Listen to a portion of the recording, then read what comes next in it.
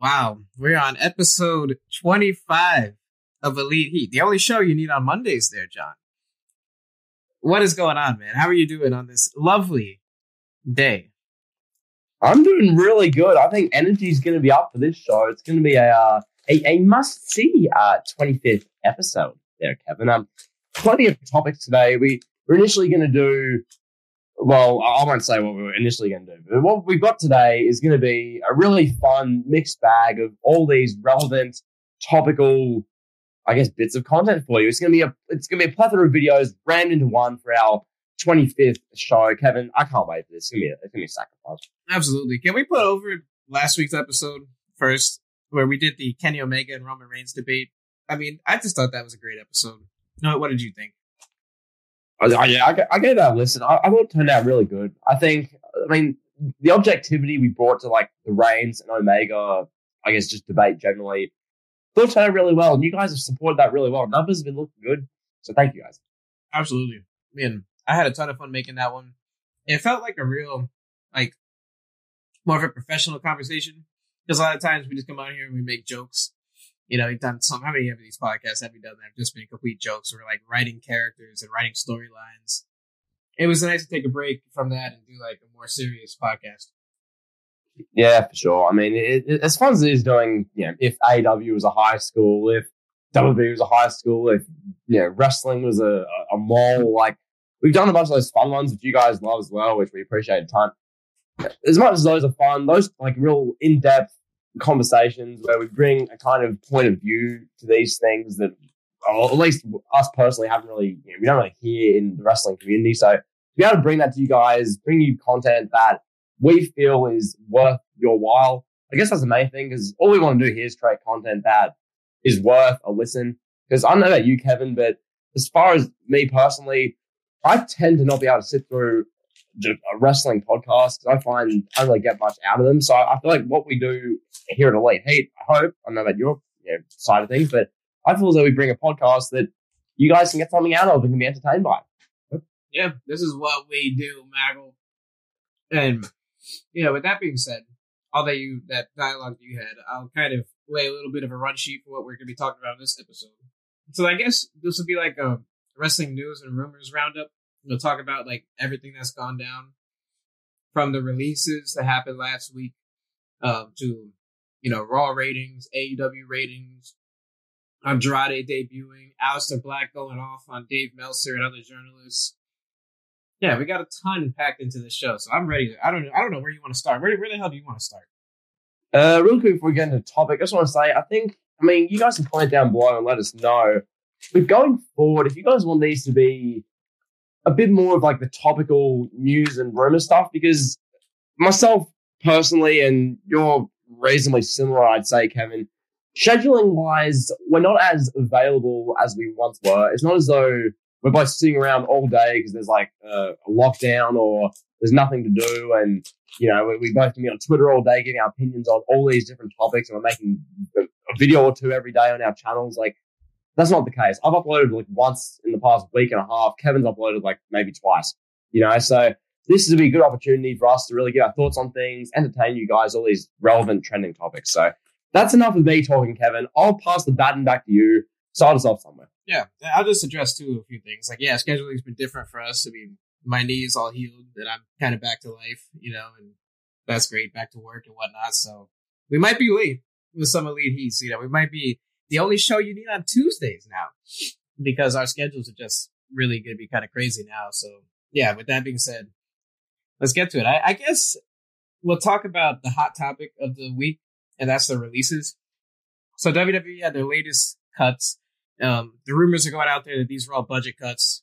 Apparently WWE, they're going back on the road and they need to cut back costs so they can afford to pay for the trucks and the production teams and all that good stuff. So they cut Braun Strowman, Buddy Murphy, Aleister Black, Lana, and Santana Garrett. Now, I know what you're thinking. Who is Santana Garrett? I honestly don't know who Santana Garrett is. Are you familiar with her work at all? I thought you just forgot Ruby Riott. That's jokes. Oh, yeah, I did. Yeah, no. Yeah, that shows how notable Ruby Riott is. But no, nonetheless, Santana Garrett, yeah, just one of the 400 women Triple H has signed to NXT. I mean, if we're being real, that's what she is. So I'm not going to fake outrage over Santana Garrett. Quite frankly, I'm not going to fake outrage about any of these. Now, Kevin, in the wake of these releases, you uploaded a video about them to the Elite Heat channel, which, might I add, you did a mighty fine job with. You covered it really well. When it comes to my thoughts on the releases, I'll quickly give a couple thoughts and throw back to you. I think the way the wrestling community handles releases, and really the way the community handles even like someone losing a championship and then in the weeks and months that follow, I think it's kind of comical. Like, Braun Strowman gets released, and people who were bashing him and saying he sucks and he can't wrestle for literally 4 years are now crying and calling WWE satanic and saying Vince McMahon's a heartless devil and how could Vince McMahon? Like, just, there's no consistency here. Where does this love come from? It was the same with Tom Phillips. We made a whole video about that, which you guys enjoyed, I'd fair say. And Tom Phillips got released, Kevin. People acted as though Vince McMahon went to Tom Phillips' house and shot his loved ones. Like, the way people were freaking out, calling Vince Satan over releasing Tom Phillips. Like, get over it. Like, these things happen. It's a business. Like, my God. So, yeah, what do you think? Bro, people were treating Tom Phillips like he was the second coming of Jim Ross. And I'll propose a simple theory. Maybe if you would have treated Tom Phillips the way you treated him after he got released for the prior 5 to 6 years that he was on WWE TV every single week, maybe he wouldn't have got released. There's a thought. Well, Kevin, it comes back to this whole theory of you don't know what you have till it's gone. Okay, Tom Phillips, we'll just quickly close the Tom Phillips example and then move on to the releases that are actually a bit more relevant. Phillips was literally a competent, he was a voice. And that's all he was. And people are treating him, as you say, like he's Prime JR, like he's Gorilla Monsoon, Jesse the Body, like when he was Vince on commentary. Like, no, this is a voice. And as a result, this bleeds into these current releases. Strowman, Murphy, Aleister Black, Lana, Santana Garrett, Ruby Riott. Mainly Strowman and Aleister Black, particularly because they're the ones that actually got some kind of TV time in the past couple of years. And well, Lana as well, but mainly Strowman and Aleister Black. People don't care about them when they're there. And the only people who do are these, like, I'll be nice at this, these very diehard fans on Twitter who have Aleister Black profile pictures. Outside of those people, no one really cares about these people. They get released and it's outrage, Kevin. It's vitriol. Like, your Twitter, Kevin, walk us through this one. Your Twitter was just blowing up when these people got released. Yeah, they were blowing up because I was on, like, the forefront calling out these people. I was like, oh, here comes the fake Braun Strowman fans, and I was just getting attacked, violently attacked, verbally. Like, people were like, oh my God, Braun Strowman, he's this, he's that. I loved Braun Strowman from the very beginning when he was a part of the Wyatt family. No, you didn't. Nobody did. Nobody did. Nobody liked him at all. Like, people kind of liked him in 2017, 2018. I'll give you that. People liked him, like, during the feud with Roman because they hated Roman so much. And admittedly, I thought Braun could have been a star. And then I saw him lose to Brock at No Mercy, and I was like, all right, that's it. WWE clearly has no faith in this guy. And I cut bait, and I just moved on. And then it just spiraled and kept snowballing, and then he's winning a tag team title with a 10-year-old boy. He's getting slime on Kayla Braxton. It just got worse and worse, and everyone kind of collectively started hating him. And then now he gets released, and they're like, oh, Braun was on the best run of his career. He did all this in Raw Underground. Oh, he was so good. He was so good in WrestleMania against Shane McMahon. It's like I think the Smartbuster said this in a recent live stream. The idea was the Shane feud where they were presenting Braun Strowman as special needs. It was to bury him on his way out. But really, like, what is that going to do? Nobody cares. Like, Braun Strowman, it doesn't matter if they buried him or if he left as WWE champion. He's going to show up on Impact, and people are going to care for 1 week. They'll watch Impact for 1 week, and then they'll realize, oh, wait, this show sucks, and they'll stop watching, regardless of Braun Strowman being there. Like, Braun Strowman, he's not a name like Randy Orton that could move the needle for another company. Braun Strowman's going to go to Impact or New Japan or AEW, and he'll fit in nicely in the coil of things, but he's not going to, like, rewrite stuff, and he's not going to be this big, huge star that's going to draw ratings and really make a swift change, you know? Oh my God, Kevin. Adam Scherr is in the Impact Zone. Oh my God. Wow. Are you excited to see Adam Scherr versus W. Morrissey, whatever Big Cass's new name is? Like, honestly, where Strowman goes from here, if he just, retired from wrestling altogether, I think that's probably the best, way of going. Like, he can just flounder in Impact and be another name.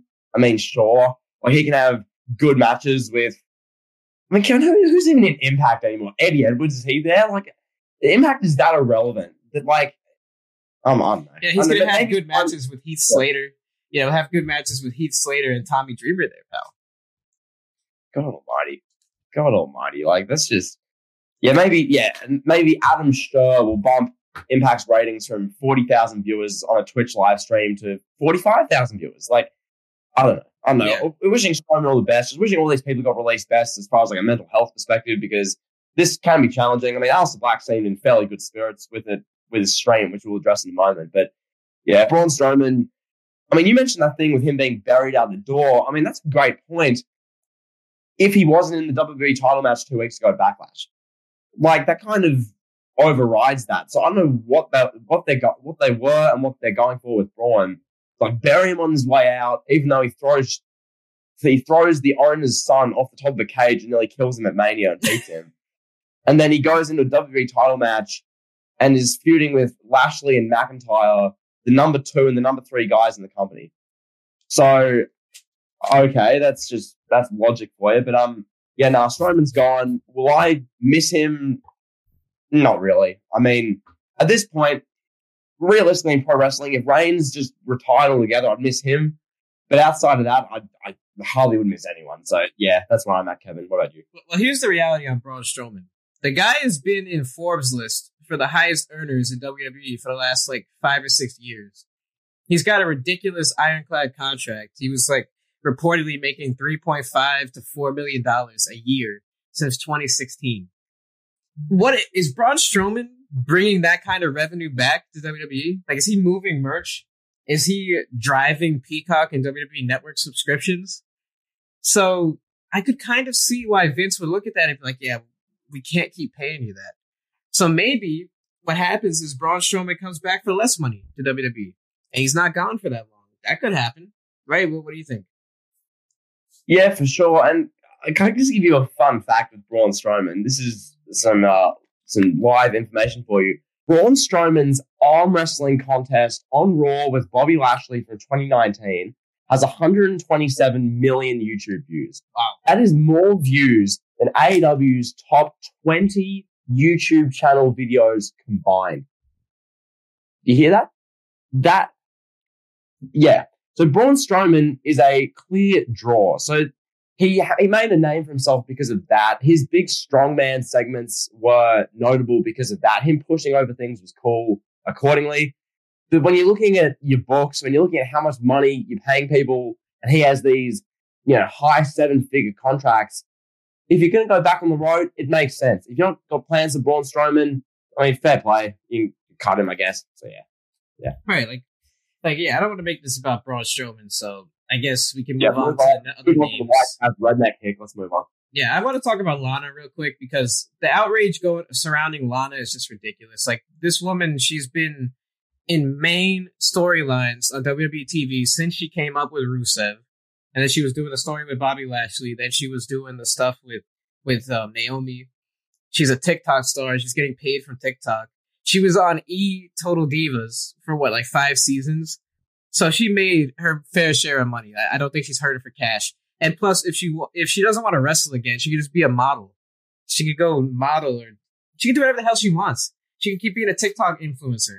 Lana has made a big enough name and enough money outside of WWE that she doesn't really need to be in WWE. That one was probably a mutual release where she was like, yeah, I'll just go to AEW and I'll take a 7-figure check from Tony Khan to go stand next to Miro every week on Wednesday. People say, oh my God, I can't believe this poor Lana. No, she's fine. Maybe someone like Santana Garrett or Aleister Black that didn't have the luxuries to be on Total Divas every season for the past 5 years, just collecting checks. yeah, you can feel bad for someone like that. But I'm not gonna sit here and feel terrible for Lana, the person, you know? Oh yeah, but Kevin, this winds back to the whole kind of point we're making. How horrible WWE. Could they get rid of Lana? Disgusting. Like, it just, why is this a thing? Well, actually, we know why. It's because WWE is successful. So any chance people can get to underpin them, to undermine them, say bad things about them, get angry at them, that's what people will do. Because that's just, I guess, how it works. WWE are successful. People, for some reason, want to hate it. And then they just do this accordingly. This gives people ammunition to just slander WWE, give themselves, views, relevancy, attention, etc. So I guess that's the best way I can put it. I mean, do you think that's fair? Yeah, absolutely. Then people saying, "Oh, Lana could have been used better." Like, stop pretending like you were a fan of Lana's wrestling before she got released.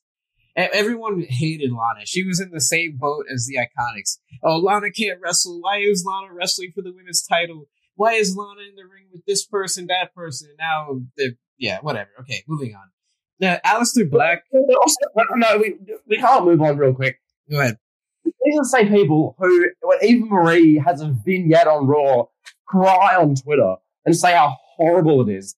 But then when Lana gets released, oh my god, it was gross, she got misused, she had so much more potential in WWE, she should have been used as a wrestling talent more. How dare they? What are these double standards? Why is this a thing? Like, can we just be consistent, please? It's just, dude. Anyway, moving on. Yeah, moving on. Let's talk about Aleister Black. Yeah, Aleister Black, I think, was the second most surprising name behind Braun Strowman. I genuinely was caught off guard by the Braun Strowman release. I saw Aleister Black getting released. I just didn't think it would be, a month after he made his return on SmackDown. I didn't think it would come that quick. Like, he was literally doing this gimmick where he's talking about Game of Thrones dragons.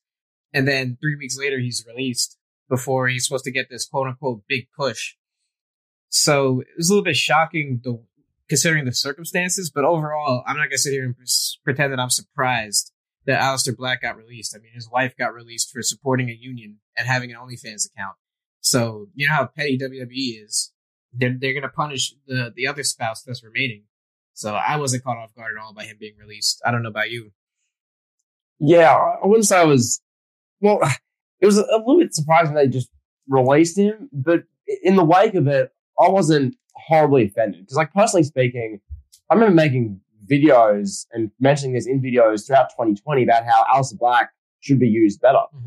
And, I genuinely thought that. I thought when, in the first half of 2020, he was being booked by Paul Heyman, as Heyman was running Raw as, the executive producer, and everything was going well. Black was getting wins. Aleister Black beat Bobby Lashley in 6 minutes at WrestleMania. Can you believe that? Aleister Black was going along fine. Bruce Pritchard comes along. Bruce Pritchard, understandably so, doesn't see it in Aleister Black, because when you objectively strip away everything from Aleister Black, he is a NXT dark gimmick who's not the greatest on the microphone. Yes, he has a cool finisher, cool presence, and cool entrance. So there's definitely clear, objective positives to Aleister Black. But is Aleister Black a guy who is just, oh my god, this is a surefire future Hall of Famer? This guy screams main event, like a Roman Reigns, for instance. No. He's a good talent. But Kevin, look, he got released. I mean, he'll go to AEW. He'll fit in just fine. We'll have Tommy End is now all elite. We can guarantee we'll see that. So, yeah. Yeah, he'll be fine in AEW. He'll probably be one of the few signees that will fit in with what AEW is trying to do, because they need somebody with charisma and larger than life potential. Because that Aleister Black, he adds a different presence about him than, say, an Andrade or an Ethan Page or Brian Cage, some of these guys that they've signed. Aleister Black can come in and he can kind of command a crowd in a way that I don't think a lot of guys in AEW necessarily can. I'm not saying he's going to be like the second coming of Chris Jericho or Sting, but you get what I'm going for. And then, I've been told for years, literally since he started in NXT, that, Aleister Black's going to be a main eventer. And then there was a few with Velveteen Dream he had in NXT. Oh my God, Aleister Black, he's going to come up. He's going to be a main eventer. He's going to break the NXT curse. He's going to be this. He's going to be that. And I personally never saw it in him. I was never really a big Aleister Black guy. I could appreciate some of the in-ring stuff that he did. The Black Mass is a cool move. some of the MMA stuff he did. I appreciate that. But I personally never saw anything in Aleister Black. I never really did. Like, yeah, aside from like his entrance in NXT, but I was watching that knowing that he's not going to be able to do that on Raw. Then Vince is not going to let him have a 5-minute entrance, like with all this pomp and circumstance on Raw. It's just not going to happen. Like, he'll probably get that in AEW, but I don't know. That was just, I guess, my general thoughts on the Aleister Black character over the years. How did you feel about Aleister? Like, not just 2020 Aleister, but Aleister Black as a whole in WWE. Yeah, I thought, the NXT stuff was, good. And then it's transitioning that to the main roster where you need to have the personality, you need to have a presence, you need to have a character. Because this is the thing. If you're Bruce Pritchard, you're Vince, like, describe Aleister Black. Like what about this guy is going to have, is going to work in a program with a Roman Reigns? What about Aleister Black is going to really click? Okay, his gimmick when he came back in April 2021 was that he's reading, I guess, Game of Thrones books and he's going to slay the Ender Dragon or something. Like how are you going to, if you're one-on-one face-to-face with Roman Reigns, what about that is going to be a believable threat to Roman? Like, oh, I'm going to slay you like I slayed the dragon in Mortal Kombat. Like, it's not going to work. So in that sense, he was always limited as far as like a main event WWE position. I think Aleister Black makes an amazing mid-card guy. And I think they could have used him as such, but like chose to release him. And that's WWE's choice. In AEW, it'll probably be a similar thing to Andrade, who we'll talk about in a moment, Kevin, where they bring him in and it's like, oh my God, Andrade Alidolo is all elite. Or in this case, oh my God, Tommy End is all elite. And it's like, okay. And then he just fits right into, he falls into the shuffle, Kevin. He's just going to be another guy. He could be the next Exalted One for the Dark Order if you want to go there. If not, fair play. He could lead another stable. Who knows? But yeah, I think it's all we have to say about Aleister Black. So. Absolutely, yeah. Buddy Murphy is the next guy that I think we need to talk about. This is another one. Oh, Murphy was criminally underused. Vince McMahon would not know talent if it slapped him in the face, because people on Twitter and other social media forums, they know more about booking and star power and all this than Vince McMahon. So there's that. Kevin, really quickly, these people, if they had it their way, instead of Hulkamania running wild and making WWE disgusting amounts of money in the 80s and the early 90s, you would have had WrestleMania main events be Ricky Steamboat versus Tito Santana because they have better in-ring work rate. You would have had these matches where it's, oh my God, Rick Martel versus the Blue Blazer in the main event of SummerSlam. It's like, get out of here, dude. Like, Vince McMahon doesn't know talent. No, he knows main event talent, and he's not the best at using mid-card talent. Like, how dare he? Like, dude, honestly. But yeah, nonetheless, go on. Yeah, you got Buddy Murphy, who, what's the most thing of notoriety that Buddy Murphy has done in the last year? Seth Rollins reading his DMs with Rey Mysterio's daughter. Like realistically, that's the only thing I can think of. And then if you think back further, 2 years, he had that one match with Roman Reigns on SmackDown. It was like, okay, this is a good match. But then we all thought it'd be Buddy Murphy's coming out party, where Buddy Murphy's going to establish himself as an upper mid-card talent. And no, the reality of it is Buddy Murphy was a good wrestler for a while. He had a good run. He was in WWE for a long time. Like, he goes back to, like, what? There was the Blake and Murphy tag team where we got introduced to Alexa Bliss in NXT. So yeah. He's been around for quite a while, and he's had a hell of a run. He's a cruiserweight champion. He was one of the faces of 205 Live. And then they tried their hand with him on SmackDown and Raw, and it just didn't work out for whatever reason. Like, he's just another one of those high-flying, great technicians. There's really not much else about Buddy Murphy that we're going to be missing on a week-to-week basis. Yeah. The only thing I can use to differentiate Buddy Murphy from, Ricochet, Humberto Carrillo, Mustafa Ali, like Aleister Black, like this laundry list of guys who all fall in this category, like, Finn Balor's, like these types, is that Murphy had the better physique and he was Australian. And even then, like, okay, his nationality is a bit different, okay? And, like, Like, what's Vince gonna like? This is the thing with Murphy.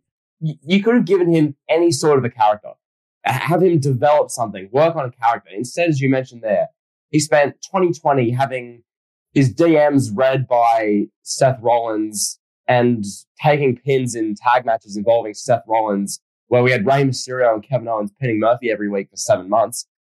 And then what? Where's he been? Like, what's he done, Kevin? It's just, he's the best kept secret.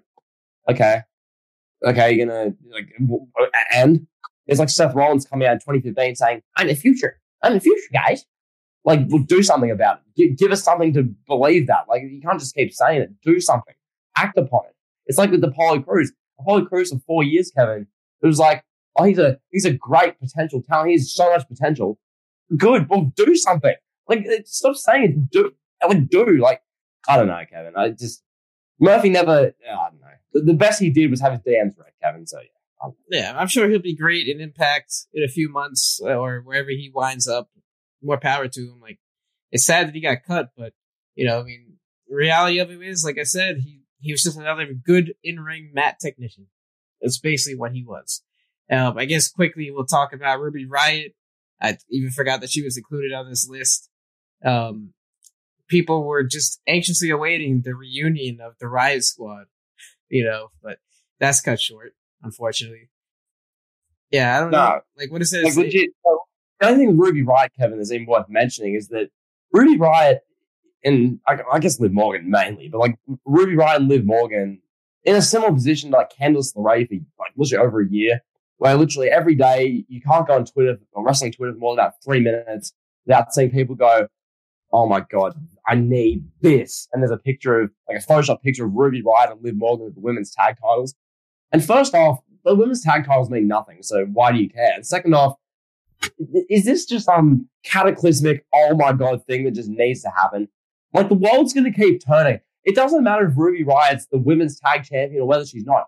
Kevin, just who cares? Well, clearly these people on Twitter do, but like, why? Why? Because we need Ruby Riott to have the title. Why? Kevin, that's the best question you can ask a wrestling fan. Why? Like, I don't know. Because she's Ruby Riott. That's all it is, you know? I mean, that's it. Yeah. Yeah, moving on. Let's talk about AEW. AEW, they had their Friday Night Dynamite that was headlined by wrestling megastar Andrade El Idolo's surprising debut at Daly's Place. And the main event of that show was Dustin Rhodes in a bull rope match. I can't remember who his opponent was, but yeah.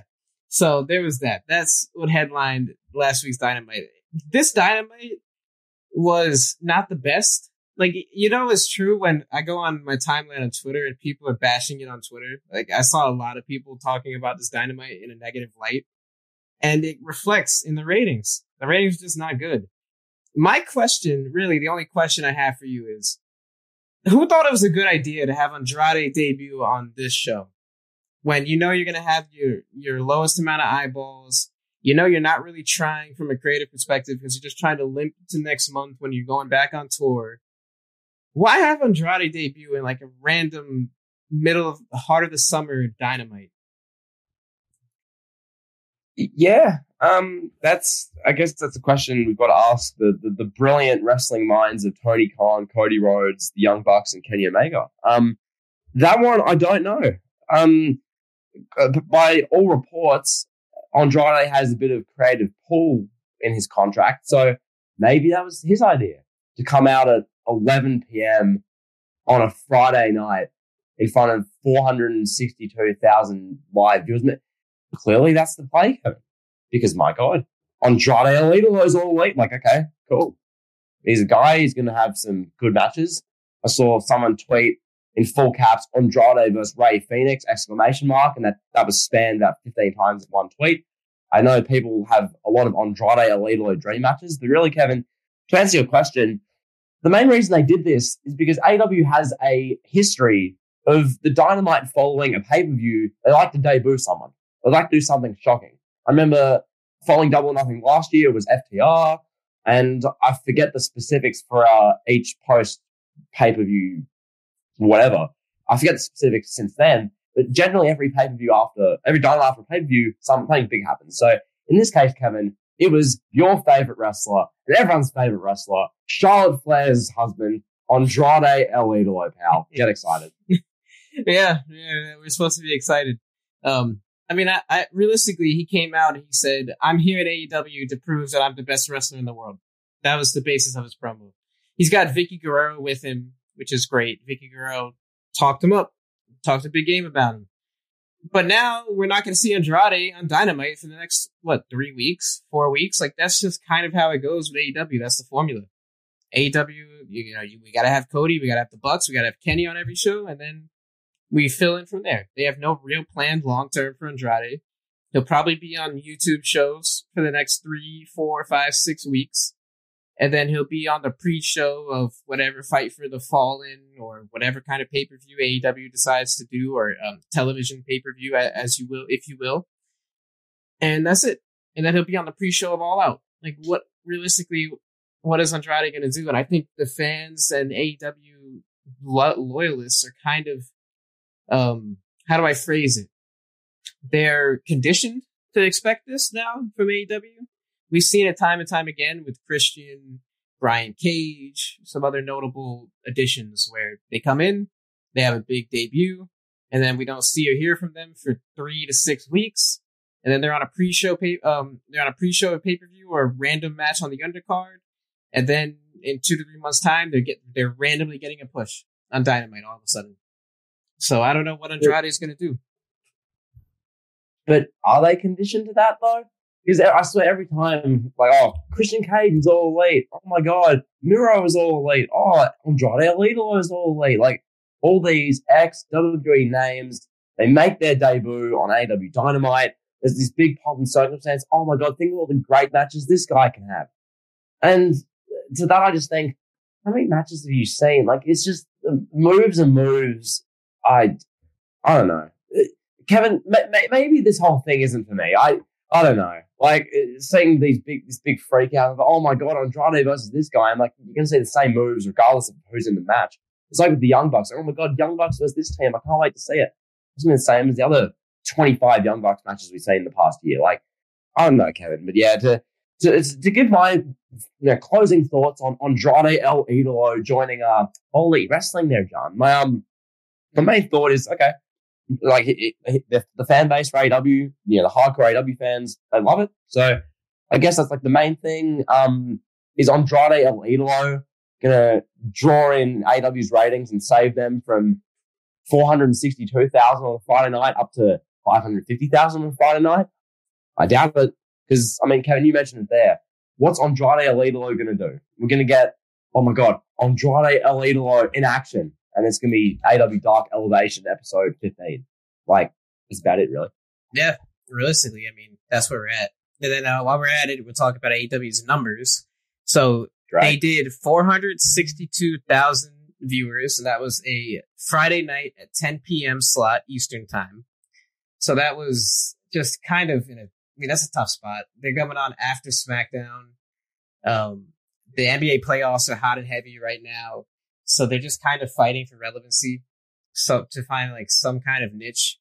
But I did read, I believe it was Cage Side Seats that I found the article, that the DVR numbers have been up since the Friday Night Dynamite started. So that's good. So around like 200,000 to 300,000 people on the back end are watching AEW 3, 4, 5, 6 days later. So that's positive. I guess that's one way to look at it. Right? I mean, that's just their hardcore 700 to 800,000 viewer audience. We know that already. Yeah. Not a big deal. I mean, not a big deal, but it makes the 400,000 number look a little bit better. Because when people see that, they're like, oh my God, AEW's dying. WWE's going to buy them in 2 months. And that might not be the case just yet. Like, I don't think we're getting to that point with AEW where they're going to need to cut bait at all. I don't think we're even close to that, No, it's just they have their 700 to 800,000 American viewers who will watch them in some way, shape, or form because of the time slot, Friday 10 p.m., which is an awful time slot. Because of that, they're going to get 400 to 500,000 people watching them live, which this week I think they'll be closer to 400,000 considering the card they've got for this week's Dynamite. So I'll get around 400 to 500 live, and then you mentioned those DVR numbers there, 200,000 to 300,000. So that balances out to around 600,000 to 800,000 viewers, which is basically their audience anyway. So yeah, I mean nothing overly groundbreaking or shocking. People are crying that AEW is going to die and that AEW is on its last leg. Just please, just why, dude? Stop, you're trying to paint your own defender. Like, come on. Yeah, just let those 700,000 people be happy. And I mean, I watched Dynamite on DVR. I wasn't gonna Friday night at 10 p.m. I don't have time to watch Dynamite at that time of day. So I watched it on DVR. I caught it. I thought it was an interesting show, to say the least. Interesting. Yeah, it was just an interesting show. Like, I'm watching Dustin Rhodes have a bull rope match in the main event. And I'm like, are we in 1985? Like, why is this main eventing an AEW show? I can't even remember who his opponent was. I'm going to try to find that here in a second. It was Nick Comoroto, was it? I believe. Yeah, Nick Comoroto. Yeah, that's it. Okay, that's... Yeah, he's one of QT Marshall's cronies there, John. So Kevin, you watched it. Can you please describe Nick Comoroto for me? He's a guy that is a part of QT Marshall's factory. That's all I know. Like, QT Marshall trained him. What's Nick Comoroto part? Is it a look thing? Does he have good promos? Is he great in the ring? Like, anything else about him? There was no real takeaway. The only thing I could think of is literally the only thing I was thinking about watching this match is, why is this the main event of Dynamite? Like, why wasn't Andrade's segment the main event? Why are we watching this? Like, I didn't really learn anything about Nick Comoroto. He's okay in the ring, but so is everyone in AEW. I didn't really learn much other than the fact that him and QT Marshall have been friends for like 8 years, and they're both from New Jersey. That's basically all I learned about Nick Comoroto. Okay. Okay, interesting. So we'll do that interaction what you will. I think it's the other thing to mention on AEW. I mean, do you want to talk about Britt Baker's championship celebration? Because, I mean, the AEW women's division at this point is, without sounding like a sieve, probably my favorite part of the show, considering who's there. But at the same time, this segment, Kevin, objectively was. I mean, what do you think? Before I give a critique, what do you think? What is there to say about these celebrations? Like, really, they are what they are. I don't expect much. I just don't. I don't expect much. And like you, I think the women's division is in AEW is in a much better state than it's ever been. But yeah, I mean, it was a championship celebration. That's really my only takeaway on it. I'm more curious of your thoughts. Yeah, I saw it. Like, these championship celebrations, usually, I mean, it goes one of two ways, depending on if the wrestler's a face or a heel. If they're a face, there's going to be a bunch of balloons, and it's going to be, oh my God, you deserve it. There's going to be that. Those ones are never entertaining, really, because we've seen them to death. I think the heel ones can be interesting. You can get a good angle out of it. This one wasn't really, though. Because, I mean, correct me if I'm wrong, but it was literally Britt Baker trying to, like, make fun and talk down to, like, nerds, or just generally for, like, a couple of minutes. I'm like, okay. Yeah, okay. That's basically what it was. Yeah, her just kind of asserting her dominance as, like, the new woman in charge of AEW. Yeah, I mean, to be fair, like, it wasn't a great segment, but I mean, I prefer that to, I don't know, Sheeta having a random 2-minute match every week for 11 months, so it is what it is. It's fine. Hopefully her reign's really good. I think Baker as champion opens up a world of possibilities. I think the fact that she wasn't AEW Women's Champion from the jump, instead they had Rio and Nyla Rose and Sheeta hold it. Like, I think when we look back at AEW, that's going to be like one of the main, that's going to stick out like a sore thumb as far as things AEW stuffed up. Because I think if you had Britt Baker as Women's Champion from the get-go, and you had compelling storylines and angles with her from the jump, I think the women's division's in a much better place, and in turn, AEW's in a much better place. So those are my thoughts. Do with that what you will, Kevin. And yeah. Yeah, absolutely. I think we kind of hop off the AEW train. Do you want to talk, while we're talking about ratings, you want to talk about Raw's ratings or SmackDown or NXT or any of those ratings? Yeah, ratings are down. I think that's the objective, nicest, easiest way of putting it. Ratings are down. People aren't really interested. They're down because there was a baseball game on ESPN. For God's sake. Could we have this conversation, Kevin? The audience who loves NXT and AEW is not the same audience who watches NBA and baseball games. It's not the same audience. It's just, there might be a couple thousand people, but not tens of thousands of people. Like, it's just, that's a joke. Like, oh my God, Raw got a 1.42 because there was an NBA game between the 2 seed and the 7th seed in the Eastern Conference. Like, yeah, that was a 25-point blowout by quarter time. Like, even if people went to watch it, they would have just tuned back into the wrestling show within 20 minutes. They would have seen that there's no competition between two teams. Like, this is where, like, logic comes into it, Kevin, which, oh my God, there was an NBA game on. Okay. Kevin, you can correct me if I'm wrong here, but the NBA playoffs and NFL and MLB and all this, they've been going on for as long as we can remember. That's not a new thing, is it? Right, correct. You know, the NBA has been going on for many years. This is not brand new. The NBA did not just start yesterday, and now they're taking away thousands upon thousands and millions upon millions of Raw's viewers. It's not the case. And how many people are flipping the channel to go watch like the Cubs versus the Marlins on ESPN like that? It's just not the case. Kevin, in 1998, when MJ was in the finals versus the Jazz, and all those games were drawing 20 plus million viewers, and his final game drew like 30 million viewers, Raw was getting about 7 plus million people watching every week. Nitro getting about 5 million. Right. So that whole thing's not an excuse. Nowadays, less people watching the NBA than ever before. Like, that last year was the lowest rated finals ever. This year, the ratings aren't that much better. Some games do good, and mainly ones involving LeBron, but LeBron's not there anymore. He got kicked out of the playoffs because him and his team sucks, and he walks out of his team. So as a result, now we're getting just random playoff games like, oh my God, Atlanta Hawks versus Knicks game 5. Oh, Atlanta won again. Oh, that's why AEW's ratings suck. It's because of that. Like, you know, it's a cop-out excuse. That's all it is. Absolutely. Yeah. I mean, let's talk about Raw and SmackDown for a second. SmackDown particularly is the one I guess is worrisome the most. SmackDown at one point was consistently doing 2 million viewers, give or take 2.5, 2.3 around there. Now they're just 1.8, 1.7, 1.9. It's just going down and down and down. And I think a little bit of that is just the Roman Reigns fatigue. There's just not enough, maybe I should say Roman Reigns fatigue, but there's just a lack of credible stories left to tell with Roman Reigns. Like, they're finally pivoting to the Mysterio family, but like, what have we seen Roman doing? We've had Roman feuding with Daniel Bryan. We've had a feuding with Cesaro. We've had a feuding with Kevin Owens. And that's just, It's not captivating TV. Like, it's kind of rinse, wash, repeat. You know, okay, you insert indie guy. Indie guy tells Roman Reigns that he can't wrestle as good as him. Okay, and that's the story. Like, that's what we got. And Roman Reigns says, acknowledge me as your tribal chief. There's only a certain amount of, there's only just a certain amount of things that Roman can do. Roman can't carry Daniel Bryan and Rey Mysterio into an interesting program. He can't do it all by himself. You know, we need some help from the supporting cast. Then on top of that, aside from Roman's segment, the rest of the show sucks. I think I can say that pretty confidently.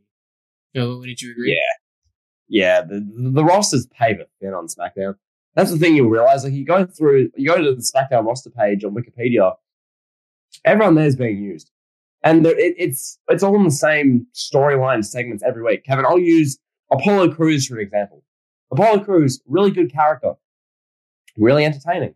But the issue is, because you have literally 4 mid-card guys, you have to have Crews versus Big E having matches every week for 5 months. Now you've moved on to Kevin Owens. We're getting Crews versus Owens every second week. And that's the IC title picture. We've got a women's title picture.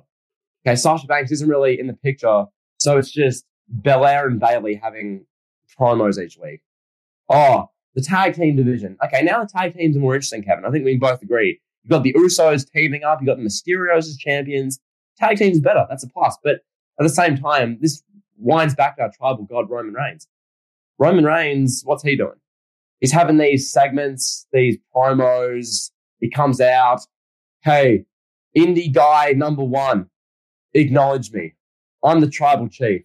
I'm the head of the table. I'm the reason this show gets ratings. I am the WWE. WWE's mine. Okay. You know, I completely get the Reigns fatigue. Personally, I think the guy's dope, but as you say, it's not a problem with him. It's a problem with basically everything else.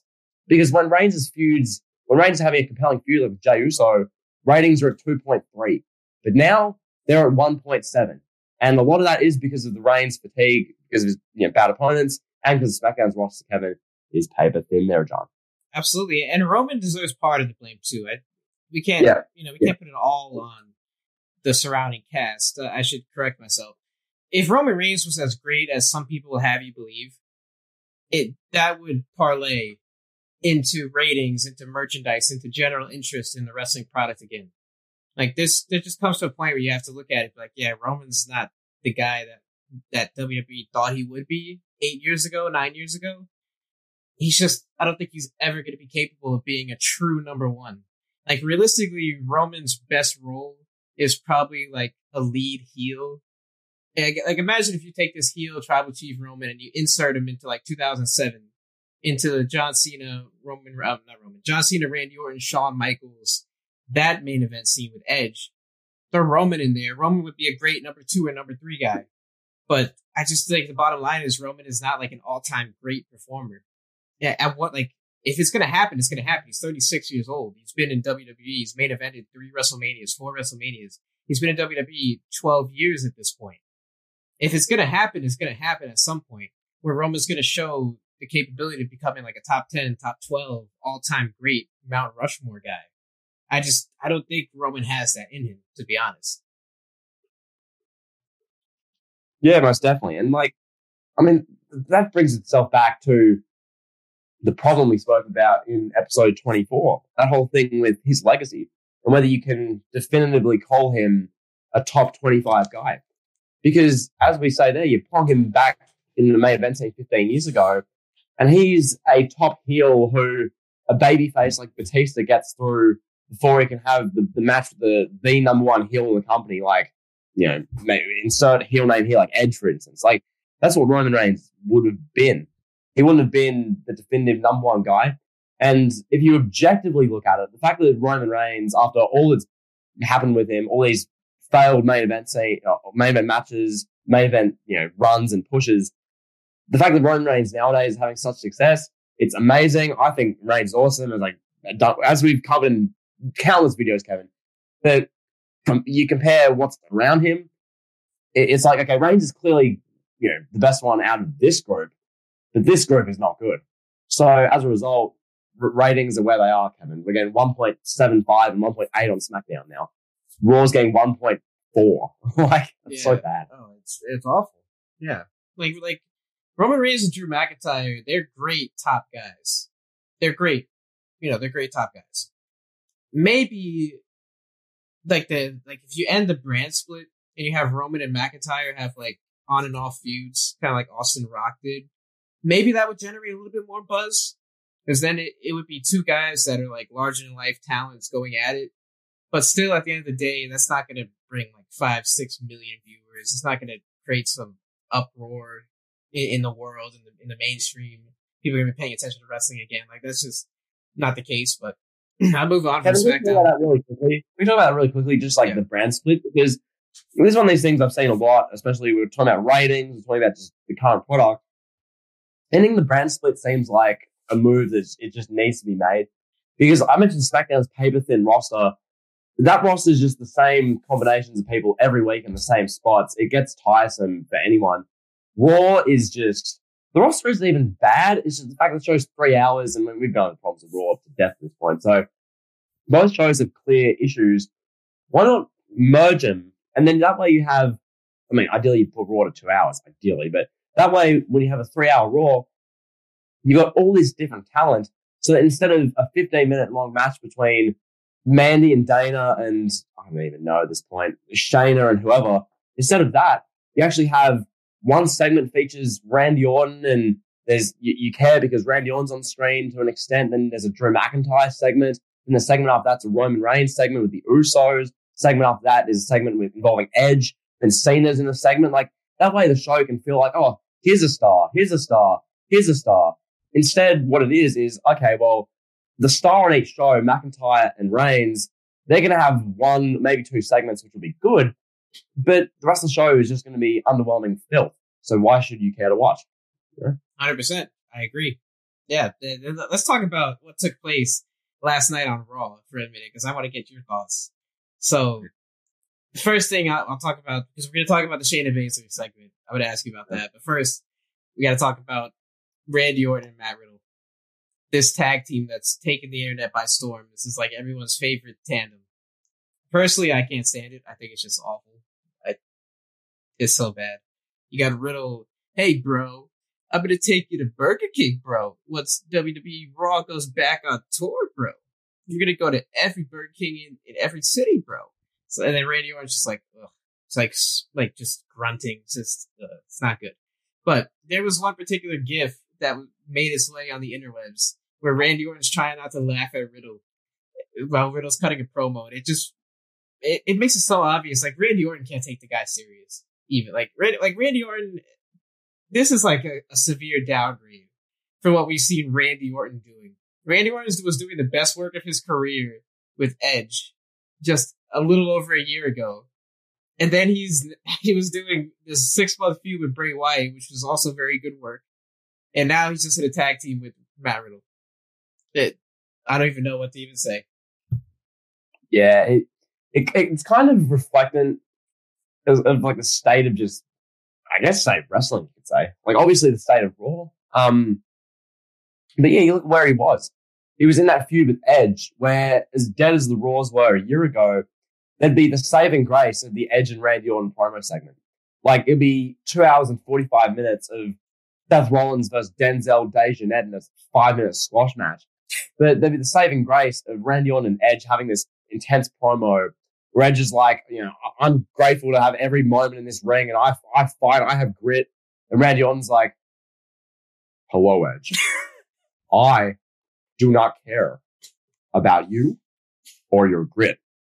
At Backlash, we're going to have the greatest wrestling match ever. Like, that's what Orton would do. And the Bray Wyatt stuff, as hokey as it got, with Alexa Bliss having Black Goose squatting out of the voodoo tiara, as dumb as that got, there was a talking point. You genuinely care. With this, Kevin, I mean, I heard you rant about it in your Raw is Not Good rants, and you mentioned it there. We've got Matt Riddle mentioning Burger King, and Randy Orton's looking at him like as a shoot, being like, really? This is what I'm doing now? Like, as you said, he should have gone Hollywood when he had the chance. Like, come on. Yeah. What was he thinking? Like, when the RKO meme went viral in 2008 or 9, he should have left. He started doing acting. He should have got out of like everyone else. He stick around long enough to become Randy Orton. He's 41 years old at this point now. He can't make it in Hollywood. I mean, maybe he can. I don't want to say, like, there's 95% chance he doesn't make it in Hollywood if he tries. Yeah, he'll get some acting gigs. He can try it, but yeah, what else is he gonna do? We're gonna have 5 more years of these Randy Orton segments, because he's still gonna be in good shape at 46, where he's just like, he's teaming with whoever the next guy is, with like Karrion Kross. He's in a tag team with Karrion Kross 3 years from now, and they're like going after the SmackDown Tag Team Championships. They're marching out to point at the New Day and tell them how much they suck. Like, what's next for Randy Orton? Yeah, it's like, you can picture in like 2 years, they'll finally bring up Tommaso Ciampa to the main roster, and they'll try and sell this like epic Ciampa and Orton feud, and then the two will face off, and you'll see that Orton is legitimately like 8 inches taller than Tommaso Ciampa, because Ciampa's 5'6" and Orton's a legit 6'4", and you'll go, oh, this is what people have been hyping up for 5 years. This. And Randy Orton will just like laugh at Ciampa, and then it'll be like a shoot laugh. And, you can tell just Orton's just back. He's just collecting a paycheck, doing this wrestling stuff because it makes him a living. He wants to be like the wrestler with like the most longevity in his career. And I guess doing these Rated RK Bro segments where a stoner looks at him and goes, hey, bro, you want to have burgers? And then we can have bro nuts, bro. Now, I'll throw my flip-flops at him, bro. Like, you got to think Randy Orton, he's coming off the Bray Wyatt feud, the Edge feud, and before that he wasn't really trying for about probably 10 years. But you see all this stuff Orton's done, and this is where he is today, Kevin. Hey, bro, do you want to go get a burger, bro? Like, bro, what is this, bro? What is this? Oh my God. Yeah, this is the guy that main evented in a personal feud with Triple H, WrestleMania 25, headlined that WrestleMania. He had countless feuds with all the top stars of the Ruthless Aggression era.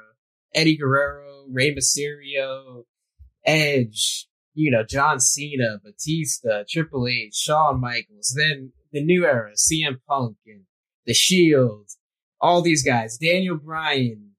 And now he's hanging out with Matt Riddle going to Burger King, bro. It's just, I guess the devolution of Randy Orton, I guess would be the way to coin the phrase. I think that's a pretty good way of putting it. And I mean, yeah, it's, as I said, it's reflecting of where Raw's at. Like, even as hokey as that Bray Wyatt stuff was, it was something. Now it's just, Matt Riddle riding a scooter around Randy Orton backstage. There's Randy Orton looking like he wants to kill himself. Like, yeah, wow. That's where we are. And then while we're on the topic of Raw, I have to ask you your honest thoughts on that closing segment for this week's Raw that saw Shayna Baszler beating up a doll, viciously abusing Alexa Bliss's Lily doll. Well, I think the timing of it is appropriate because I made the video on my channel about Alexa Bliss and everything that's surrounding her at the moment with this Lily doll. And look, I appreciate WWE is trying to cater to the entertainment side of things. I think the fact that Drew McIntyre and Kofi Kingston had a 30-minute match the week before in the main event, and that Raw drew, I think, the second worst rating all time, I believe, because the rating had a correction. I think the fact that they tried an entertainment segment, Kevin, I think we can both appreciate that. They tried to do an entertaining talking point segment, yeah? But where that falls down is the fact that we have Alexa Bliss playing the role of a 12-year-old girl, which in many senses, like, it works with Bray Wyatt because when he's playing a fun-loving guy, he's still like a 6'3", like, overweight man, so it's not as creepy. But when you have Alexa Bliss doing it, it's like, this is just genuinely like turn off my TV uncomfortable. So Bliss is doing that. Alexa Bliss is a 29-year-old woman who looks like she just graduated high school. Now she's doing a really bad Harley Quinn cosplay. Like, that's basically what this is. And she looks so young as a person. If you told someone who's never seen wrestling, you showed them a picture of Alexa in her Harley Quinn cosplay, you're like, yeah, this woman is 30 years old. They'd be like, no, I don't see it. Like, you ask someone, how old does this girl look? They'd probably say, oh, maybe 16, 15. And this is what you're headlining Raw with? Like, it's borderline just creepy. It's unnecessary. I don't know how people can like it. It's weird. Like, that's what we're seeing. And then this 29-year-old woman who is dressed as a 12-year-old is feuding now with a 41-year-old MMA pioneer, a women's MMA pioneer, Shayna Baszler. And this 41-year-old MMA fighter went from legitimately fighting people in a cage for like $20,000, getting yelled at by Dana White. Now she's beating up a Lily doll on TV. And that's where we're at. Go ahead. Yeah. So with that being said, yeah. So you take that Alexa Bliss, who, I guess the only way I can describe that character is, I guess, I don't even know how to describe it. It's a feigned character, but the character is a feigned for sexual deviancy. It's not a feigned character that we can get behind. It's a feigned for sexual deviancy for deranged perverts. That's the best way I can describe it because, my God, you've got Shayna Baszler, this 41-year-old screaming at a doll. And this is something which, Kevin, as you said in your Raw is Not Good rant, this is something that deranged psychopaths in the UK stay up until 4 and 5 a.m. in the morning to watch. People are sitting there at 2:30 a.m., 30 minutes into Raw thinking, God, I can't see what Raw ends with this week. And this is what they get. A 41-year-old yelling at a doll, stomping on it, and then explosions of fireworks going off on the stage, which, let's be fair, Kevin, if AEW tried this, there'd be some sparklers there. So at least WWE did the production side as well. But nonetheless, there's flames going off. We've got the lighting is all messed up. We've got Alexa's playground set. There's, stuff's happening at the Thunderdome screens are changing colors, Kevin. We go backstage and we have Shayna Baszler trying to put couches in front of a door. She's lifting up these, single person couches, jamming them in front of the door. The lighting's all messed up. She's looking in the mirror. She hears laughter. She sees a doll. She breaks the mirror, and then this big pop and circumstance. Oh my God, Kevin! Oh my God! And then we hear a scream, and the show ends, and it hits you that that's a 41-year-old ex-MMA fighter having a mental breakdown over a doll that's being held by someone who legitimately looks 12. And that's the main event of a show that 22 years ago was getting 8 million viewers a week, led by Austin McMahon, and was the biggest thing in pop culture. Yeah, an MMA pioneer beating up a doll. What is there to talk about? Like, the only initial reaction is just, oh, this show sucks. I'm going to turn it off. I'm never going to watch wrestling again. Like, that's really all that we get now. Yeah, pretty much. And it makes me think, boy, I remember 9 years ago, as I was just getting into wrestling, and Raw would end with John Cena, the guy who'd been the face of wrestling the past 7 years, having this insane, massive pull-apart brawl with Brock Lesnar, this UFC and just, icon just generally. And, Lesnar legit punches Cena in the mouth. Cena's like bleeding. And you've got, 400 wrestlers trying to pull them apart. And that's how I grew up watching Raw end. I grew up watching Raw end with CM Punk taking field sobriety tests from Chris Jericho. Punk couldn't walk a straight line, then he smashed a bottle on Jericho, that kind of thing. Right? And then now we're getting this. And it's like, what happened? Like, this is just... If I showed that segment to 15 of my closest friends, I genuinely, despite the fact they're close friends, I'd say half of them wouldn't be friends with me anymore. If I went, this is what I willingly watch every week. And it's stuff like that makes you go, who is this for? Why are they doing this? What's the creative direction here? I've seen, Kevin, a lot of people, because I did that video about Alexa Bliss, people in the comments saying, well, you should give it a chance. This character hasn't even wrestled yet. And, well, that's false. We've seen the young Bliss character wrestle a number of times already. But nonetheless, give it a chance. We saw the Funhouse Bray had a bunch of promos a month before he wrestled. People like that. Okay, it's completely different. As I said, Bray's a 6'2" obese man. Alexa Bliss legitimately looks 11. So, yeah, I don't even know, Kevin. It's just uncomfortable. That's the best way of putting it. Extremely. It's, yeah. I don't want to talk about Raw anymore. It's depressing me. Let's talk about everyone's favorite wrestler that will never return to WWE. CM Punk found his way into the rumors again. Some wrestling fans, they just think that CM Punk's going to... Oh my God, CM Punk is going to come back because there's a full crowd now in WWE. There you go. You heard it here at the Elite Heat Podcast. CM Punk is coming back at SummerSlam because there's a full crowd. There it is.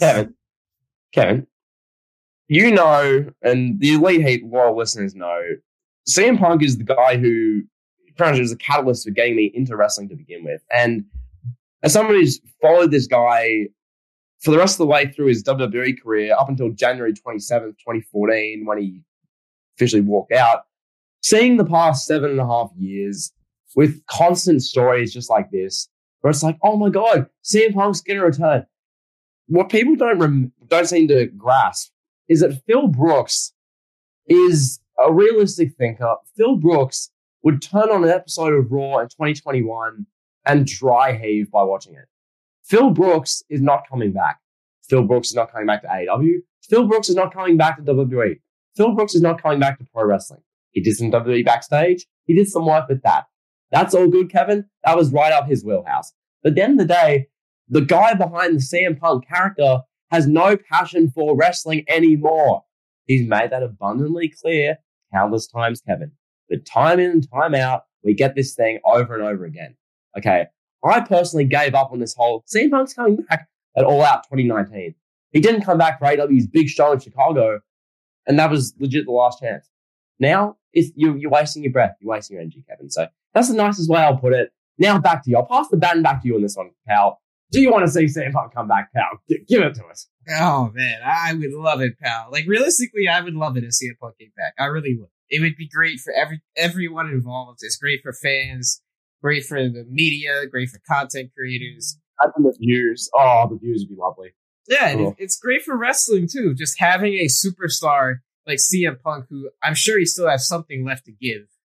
I'm sure he can. He's still relatively young. He can still give something to WWE, and some wrestlers can learn a lot from him. Like, I just think everyone involved, it would be great for it. But the odds of CM Punk returning, I don't see it. I mean, it can happen. I'm never going to say never, because Ultimate Warrior came back, Bret Hart came back, so on and so forth. All these guys that you thought would never come back have come back. So he could, realistically, but I just don't see, like, I don't think 65,000 people at the Las Vegas Raiders Stadium is going to intrigue CM Punk enough to come back. Like, if CM Punk comes back at SummerSlam, what is he going to do? He's going to confront the Tribal Chief. He's going to confront Drew McIntyre, confront Bobby Lashley. Like, what is Punk going to do? And then after, in 6 months, what's he going to be doing from there? He's going to be in these horrible segments. We're going to have CM Punk's sisters on Raw. He's going to beat up his sister. Like, I don't know. Yeah, I mean, like, I think probably with Punk, like, I'm not going to do it hypothetically. Yeah, probably something, they just saying Reigns, saying Rollins, and then he'd be probably sitting in Alexa's playground swearing at a doll. Like, I mean, come on. Yeah, could you imagine Punk doing the go to sleep on the Lily doll and Alexa Bliss is crying? Like, God. Man, like that's what CM Punk is going to come back for.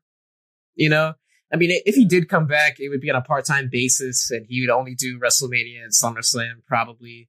And he would only feud with the Elite of the Elite, no pun intended, where he would feud with, like, Roman, Lashley, McIntyre, maybe Randy Orton, Edge. Like, that's probably it. AJ Styles. But, like, who else is CM Punk going to feud with? We're going to see CM Punk feuding with Bray Wyatt, when Bray Wyatt's going to be yelling at CM Punk about how CM Punk, he was in this story with Chris Jericho. Chris Jericho made fun of his father's alcoholism, and Bray Wyatt's telling him morally that was an incorrect decision, a booking decision you made. Like, what the hell is... I will say, a Funhouse match with Bray and CM Punk would be amazing, though. I will say that. But yeah, that's a feud. That wouldn't really work. The Funhouse match would be cool, though. But yeah, Punk ain't coming back. Phil Brooks has no passion for wrestling. We move. Next, Kevin. Thank you, next. Yeah. Oh, I mean, that's all I got. I know there's something you wanted to ask me, so we could kick to that. Yeah. Okay, so Kevin, actually, there's two things. I think there's two things we can talk about. I mentioned double standards earlier. Now, when I go on wrestling Twitter, and I mean, you're pretty, Kevin. You're huge on Twitter at this point. 5,000 plus followers. Go and follow Kevin on Twitter. Anyway, back to the point. When you go on Twitter, Kevin, and the first thing you see on your timeline is Liv Morgan in revealing pictures from a photo shoot, and you go through the replies, and it's a bunch of down bad dimps with hardly any social life, saying some of the most just gross things about Liv Morgan and being just incels, basically. When you see that, that's okay, that's one thing. But yet, when we have Shane McMahon hosting Raw Underground and we get 15-second glimpses of Shane with 3 women clothed doing some like dancing when there's like a pole there, that's the worst thing ever, and WWE needs to be cancelled. I don't get it. That's the end of the world. I don't get it. Yeah. That's the end of the world. People are demanding that Vince McMahon go bankrupt because strippers made appearances for 30 seconds on Raw Underground. But then, like I said, Liv Morgan, like you said, I mean, Liv Morgan can post whatever she wants. She can post these bikini pictures and people can just be disgusting. They can make all these remarks of what they would do with her. God forbid if they got her alone. And yeah. These sexual deviants. I swear to God, Kevin. Oh my God. Yeah, it's disgusting. But then on TV, if Liv Morgan had a gimmick, because let's be honest, if Liv Morgan was in the Attitude Era, she would have been over, if you will. I'll leave that open for interpretation. So, yep. Liv Morgan, if she came out and just decided to have like a bikini contest, and we had like Liv Morgan and, you know, Mandy Rose, Dana Brooke, and some other attractive women compete in this bikini contest, that would just be terrible. Oh my God, it's the end of the world. How could WWE do this? They're a PG company. That they want family-friendly content. That you have Liv Morgan. Liv Morgan should be focusing on her in-ring ability. Vince McMahon should showcase her in a way that she's equal to the men. It's just the standard. It doesn't make a lot of sense. And then you have like women on the independent scene, like Thunder Rosa and Tay Conti. They're selling nudes on Patreon and like OnlyFans. That's okay. You know, people will spend $20 a month to subscribe to Tay Conti's OnlyFans.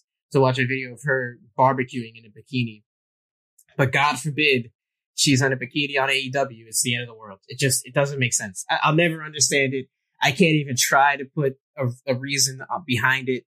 It doesn't make any sense to me. And I don't think it makes sense to a lot of people. I don't even know if people even talk about this. Like, I haven't heard that many people in the media really bring this up. Well, because, this is just one of those things, like, we pick up and you look at the wrestling community. And I don't get it.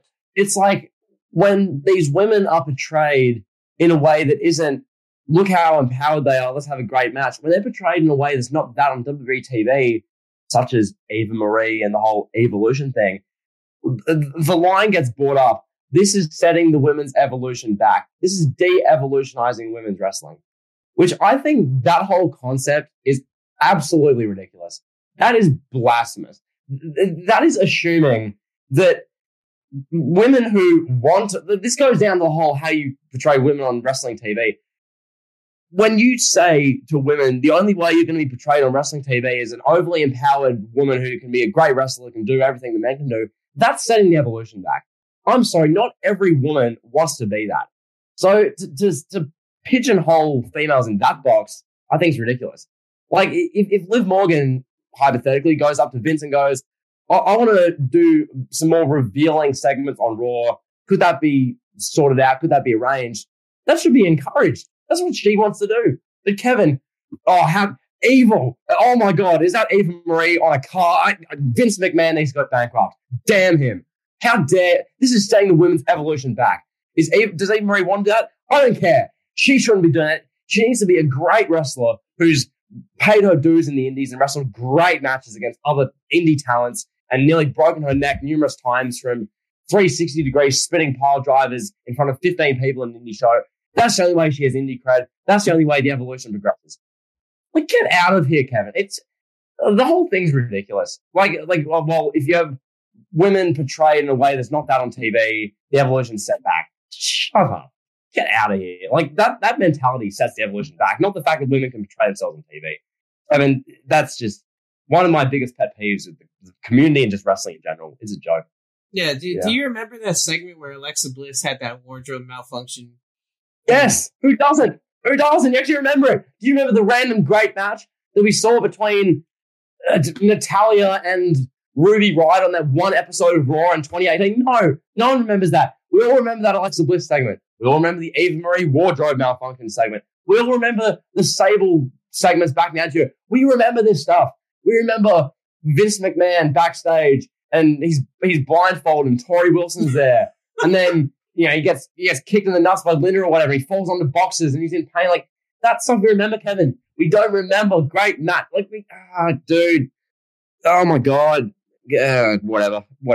The mentality of people nowadays sets the evolution back. But nonetheless, go on. It doesn't make sense. Like, I brought up the Alexa Bliss segment because that was one of the best segments of the PG era. One of the most raunchiest segments that stick out. Like, people that are going to hear me say that's one of the best segments, they're instantly going to be like, no, it wasn't, because it wasn't a great match. But for me, that's one of the best segments of like the last 5 years. It was good.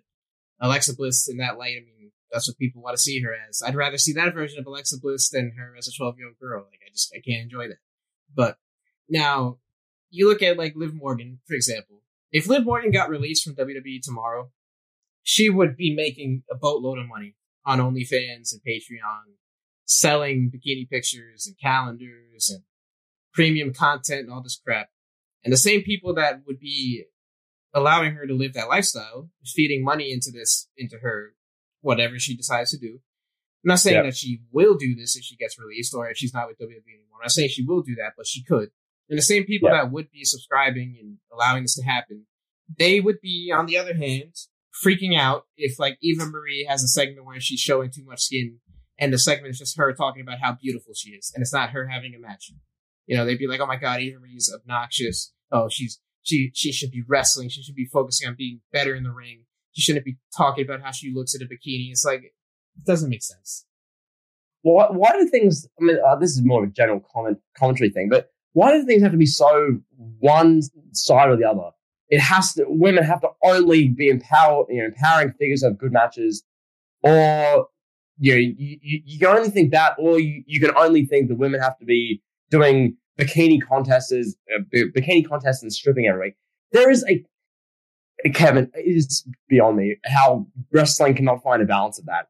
How you cannot have the women who want to be portrayed as superhero figures and want to be the inspiring figures to little 6-year-old girls everywhere, and you can't have the women who want to be a bit more, let's use the term, revealing on WWE TV. Get eyeballs and attention from that way of doing things. How you can't just find a balance and progress and evolution, it is beyond me. It's not reflectant of women at all. Not every woman wants to be an empowered superhero. That's just false. That's cap. Kevin, I can't believe it. I really can't. And that double standard we really talked about to bring this to the table. Liv Morgan can post all this stuff, and absolutely, that's her account, 100% awesome.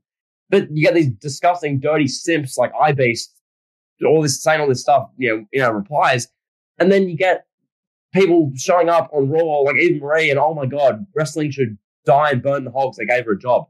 How dare they fire Tom Phillips but employ Eva Marie? It's like, Kevin, I don't get it. I don't know. Maybe the wrestling Twitter is not for me. It clearly is not. But yeah, I just don't get it. Yeah, it's clearly not for you. It's broken me, Kevin. Hopefully that rant's made for some good entertainment because my god, it's baffling. It really is. Yeah, absolutely. With that being said, subscribe to Take Conti's Patreon. Yeah, while you're at it, you might see you'll see some good work rate clips and matches and her working on her moveset. You won't see anything outside of that. It's just all about good wrestling content. I love a moment of appreciation for Bonafide Heat Kevin here. Those tweets you do, look how great her work rate is, pal. Oh, she's so good in the ring. And there's a picture of someone in like a bikini. That is class. I love that. That's so funny. Yeah, I mean, and then people take it the wrong way, and then they reply, and they're like, "Oh, she's so sexy." And I'm like, "Whoa! I'm talking about her ability to execute a dropkick. Have you seen Tay Conti throw a dropkick on AEW Dark? I mean, she has one of the top 2 dropkicks. Like her and Randy Orton are probably the top 2 dropkicks in wrestling history, and she is not number 2. Like that. Let's be honest. Let's call it like it is, bro. Come Oh, on. that's great. And yeah, I think we'll close this out. I'll ask you this question, Kevin, which realistically, we could do a whole lead heat about, and we might just do so one day. But I'll ask you now, Kevin. I did a deal on this, and I'll ask you the question now. Who should dethrone Roman Reigns, the Tribal Chief? Well, the easy question is Cesaro. I mean, he's wrestled all around the world, and then he's been in WWE for 10 years. He's clocked in and out on time. He deserves to be rewarded for all of his hard work, pal. Ha! Ha ha! You're so funny, Kevin. Who do you really think? I mean, honestly, I don't think there's anyone out there, like in all seriousness, I don't think there's anyone out there that's worthy of taking the belt off of Roman. Because, like, realistically, if you put the belt on Rey Mysterio right now, let's just say hypothetically, they put the belt on Rey Mysterio. What the hell are they going to do with Rey Mysterio from there? You're going to have Rey Mysterio feud with Seth Rollins for another 6.5 months over the Universal title? Like, what are you going to do? You put the belt back on Rollins. What are they going to do with Rollins? They're going to have him feud with, I don't know, like, what? Wesley Blake? Have a feud with Wesley Blake because Buddy Murphy and Wesley Blake are best friends, and Wesley Blake wants to get revenge on Rollins for bullying Buddy Murphy. Like, what the hell are they going to do with any of these people? Roman Reigns is like the last remnant of a superstar that we have in wrestling. And there's really nobody on his level. Like, yeah, Drew McIntyre is close, but like, he's the only guy realistically that I could see that you could put the belt on Roman. But then what's going to happen with Raw? The thing with Drew, I don't know if you get this in. Mm-hmm. Drew's probably the best option as far as current day guys and just generally to beat and dethrone Reigns. But what then? Because we've seen Drew as champions. Okay, Drew beats heel X. Drew beats heel Y. Like, that's all it is. Right. And like, yes, the moment, say, WrestleMania 38, hypothetically, of Drew overcoming and dethroning Reigns, ending the 500-day reign of the Tribal God, that's going to be incredible when it happens, if it happens. But then what? That's the thing. Then what? Like, oh, The Rock needs to beat Roman Reigns. Cool. Then what? Dwayne Johnson at 51 with a packed movie schedule is going to be defending Universal title against Apollo Crews in a great match. Like where to? Well, what next, Kevin? I mean, probably the best option would be John Cena to beat him to get his 17th title reign. That's probably the best scenario I can think of to make the Roman Reigns title reign feel meaningful, to have him be the guy that takes the fall for Cena's big 17th win in a packed arena at SummerSlam or Survivor Series or Royal Rumble, whatever the hell they do it. That would be the best case. But then where do you go with Cena? Cena's got to go off and film all these commercials and movies. So like, I guess Cena would hold it for a month and then drop it back to Roman. So he'd still wind up with Roman Reigns as a champion, even if Cena is the guy that dethrones him. Roman he'll do a Brock Lesnar in 2014, just beat Cena in 10 seconds at the next pay-per-view. And then where do you go from there with Roman? Like, realistically, Roman's probably going to be champion for like the next two to 3 years. I don't see anyone that could take the belt from him. I just don't. Absolutely. And I mean, I guess we'll segue into this for the final conversation. So Reigns versus Cena at SummerSlam has been the big rumored match. First off, I want to say I really hope they do that. I think that'd be amazing. I want to talk to you about this really quickly. How do you think fans are going to go about that? Because obviously Cena's had this recent controversy and mini cancellation, I guess, with this whole Taiwan-China fiasco. That's happened. And Roman Reigns has been doing this amazing work for a year. So God forbid fans come back and you get arenas cheering for Reigns and booing Cena and just ruining the whole thing. I really hope that doesn't happen, but I can picture it. Let me stop that right now. Let me stop that talk right now. There's going to be 75,000 people at SummerSlam if they hypothetically do Cena and Reigns. How many of those people are even going to know about the Cena-China situation? You know, how many casual fans that are buying this ticket to see John Cena's big return to wrestling going to know about that wouldn't be the case at all. I couldn't see it. I mean, it's only like a small minority of people that called for the end of Cena's career because he apologized to China. Like it's not like when Daryl Morey almost got the NBA canceled from China. It's you just can't compare the magnitude of the situations, you know? Yeah, for sure. So hopefully if and when that's the case, we get a seamless SummerSlam main event with Reigns and Cena in a stadium. You have the two biggest stars of wrestling in the last 15 years having this big match, and there's the Tribal Chief versus Cena hunting for 17, and it's just, that sounds so sick. Like, everything about that's dope. So hopefully they do that. Then they can do Reigns and Rock at a WrestleMania in a year or two, and we can get wrestling's last true real dream matches out of the way. And then, yeah, that'd be all good. So any closing words, Kevin? Oh, that's it for me. That's all I got. So we'll talk to you guys next week for Elite Heat. I don't know what we're going to do. Probably a post Hell in a Cell show, but that's all up in the air. We'll see how that goes. And yeah, leave us a review on Apple, Spotify, wherever the hell else you get your podcasts. And thank you all so much for listening. Yep. Peace.